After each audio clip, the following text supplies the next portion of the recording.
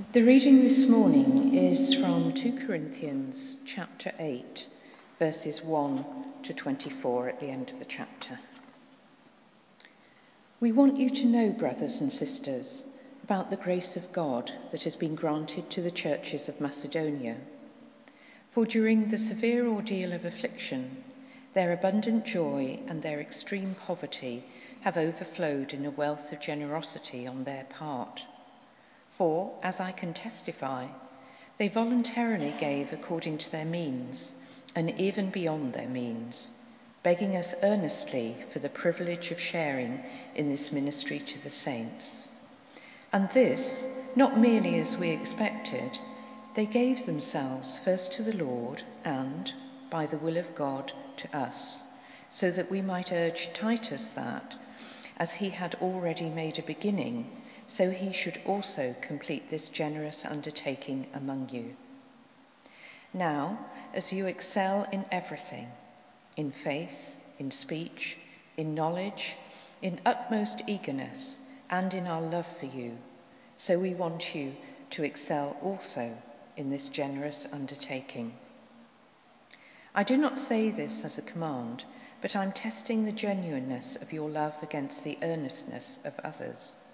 For you know the generous act of our Lord Jesus Christ, that though he was rich, yet for your sakes he became poor, so that by his poverty you might become rich. And in this matter I'm giving my advice. It is appropriate for you who began last year not only to do something, but even to desire to do something. Now finish doing it, so that your eagerness may be matched by completing it according to your means. For if the eagerness is there, the gift is acceptable according to what one has, not according to what one doesn't have. I do not mean that there should be relief for others and pressure on you, but it is a question of a fair balance between your present abundance and their need, so that their abundance may be for your need, in order that there may be a fair balance. As it is written, the one who had much did not have too much, and the one who had little did not have too little. But thanks be to God, who put in the heart of Titus the same eagerness for you that I myself have. For he not only accepted our appeal, but since he is more eager than ever, he is going to you of his own accord. With him we are sending the brother who is famous among all the churches for his proclaiming of the good news. And not only that, but he has also been appointed by the churches to travel with us while we are administering this generous undertaking for the glory of the Lord himself, and to show our goodwill. We intend that no one should blame us about this generous gift that we are administering, for we intend to do what is right, not only in the Lord's sight, but also in the sight of others. And with them we are sending our brother, whom we have often tested and found eager in many matters, but who is now more eager than ever because of his great confidence in you. As for Titus, he is my partner and co-worker in your service. As for our brothers, they are messengers of the churches, the glory of Christ.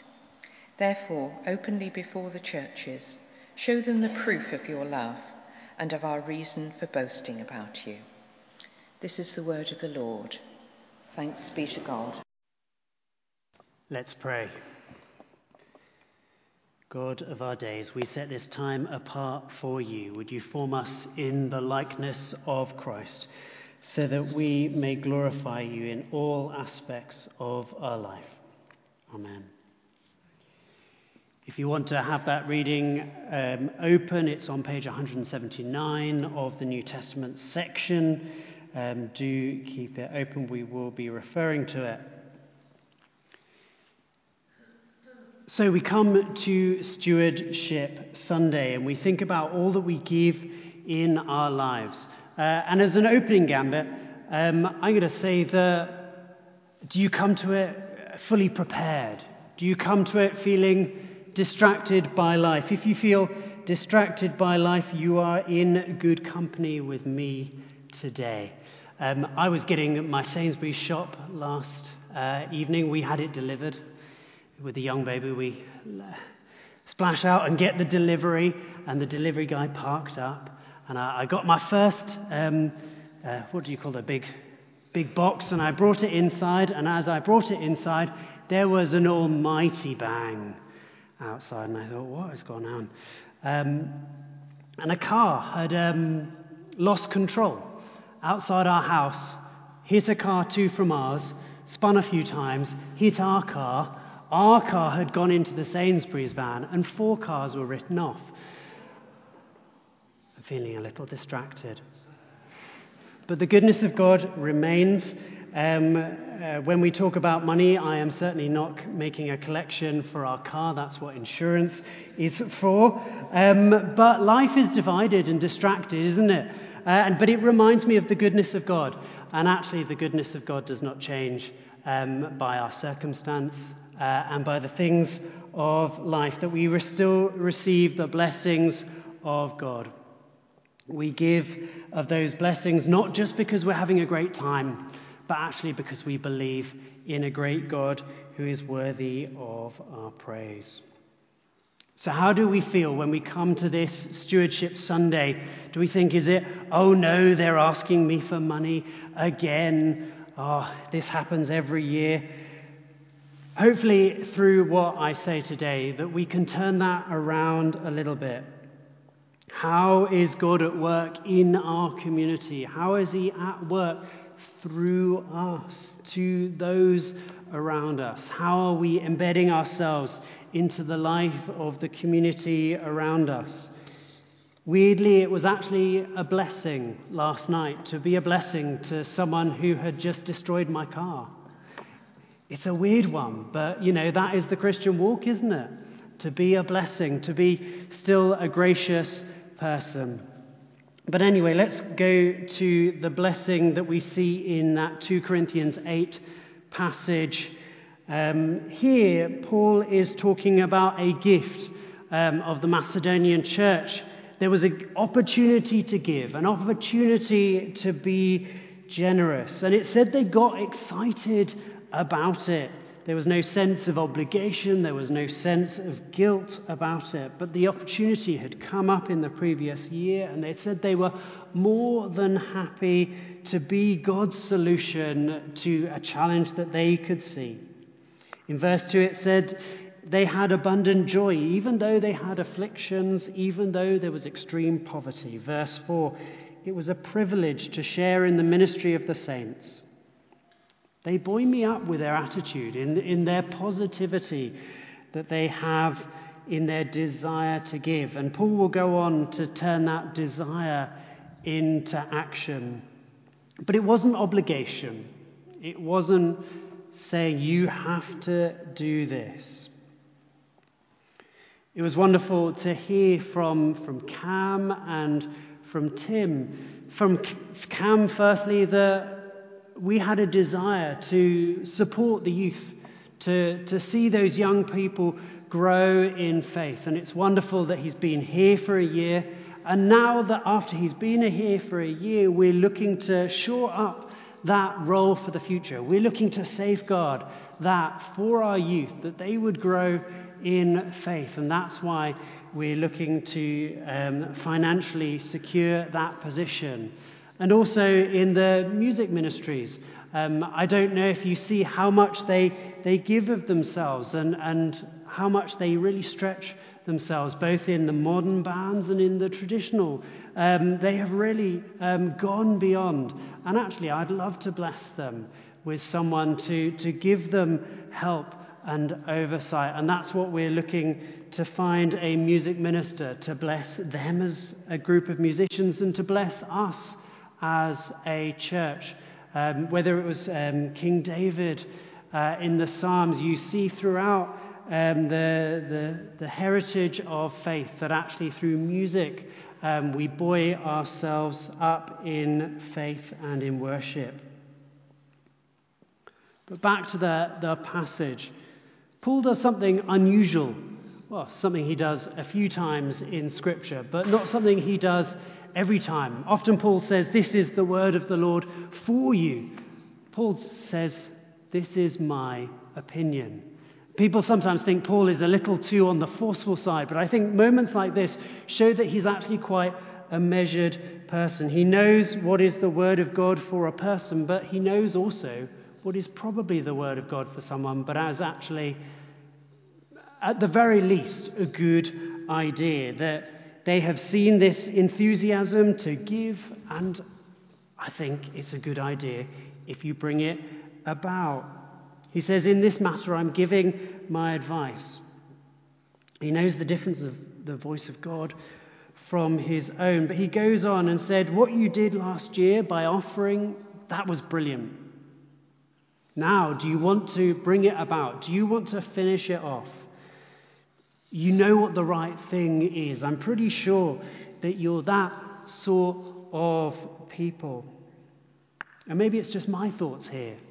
I think it's a great thing that what we did with bringing Cam along. I think it would be a great thing if we were able to secure it for the future. Likewise, for a music minister, to secure that music ministry, to bring it into a greater sense of flourishing for the future.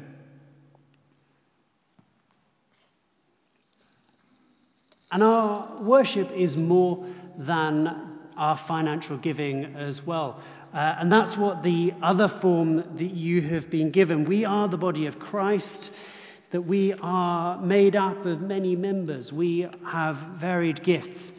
Did you grab that? Did you get given this sheet on your way in with a few boxes on the front? The way I see that is like you will be out in the community and you will be serving God in many ways. And actually, we want to see that. We want to know that. We want to bless that. You will also be made in God's image with creative things that maybe you didn't even know were blessing those around you, blessing God's creation. And actually, there's a box that says, what do you enjoy doing? Because maybe actually you're doing something that is God-given and you don't even necessarily see it as a blessing, but maybe it will be. And then there's some boxes at the bottom, because maybe you have some time to give, but maybe you don't. And that's okay as well. So that form is to be filled in today, ideally. And we'd love to see how God is at work through you, because ultimately that is how the transformation of the world happens. Ultimately, serving God is a blessing. And it's a blessing, an opportunity to serve the people of God, to be a blessing as we have received a blessing as well. So actually, as a starting, we want to see all of those ways that you are being that blessing. Just remember that in all of this, none of this is about guilt tripping. None of this is about feeling that we need to do more or feeling bad for what we do. Often it's about realizing how God is at work in our lives, increasing our thankfulness, and then focusing it all towards God. Ultimately, we have received all good things from God already. So again, as Mark said, thank you for all that you do, all that you give already. Thank you for serving God not only in this church, but amongst your friendship groups, in your families, in your hobby groups, in your workplaces. They are all equally valid. And we affirm that this Stewardship Sunday. So today is about bringing about God's vision for this place, blessing the church through the blessings that we have received as well. For me, Stewardship Sunday, in a nutshell, is one thing. It's that line of the Lord's Prayer that God's kingdom would come here on earth as it is in heaven. That we would be part of seeing God's kingdom come in our generation, in our place, in this place, through us, through our friends, through our congregations, as we believe it is already happening in heaven. Stewardship is the faith of God in this place. And if I'm honest, I want that to be in a stronger place at the end of my generation than at my beginning. I want the faith of God in this place to be safeguarded for the next generation. That's why we're, focusing on these two ministries. I want it to be in a great place. I want to see God's kingdom come. I want to see it flourishing in my generation. I hope I'm not the only one, and that we are all joining in on this. This is ultimately what stewardship is about for me. I want to see more of God at work through us in this place. And stewardship every year is that annual reminder that God is at work and that we want to see him flourishing. And so my encouragement to us is, let's do this together. Shall we pray? Lord God, we give thanks for every good gift that comes from you. We pray that we would hold lightly onto all good things that come from you. Would you highlight ways that we can be a blessing to those around us? Would we be the kingdom of God coming in this place? For we ask in your mighty name. Amen.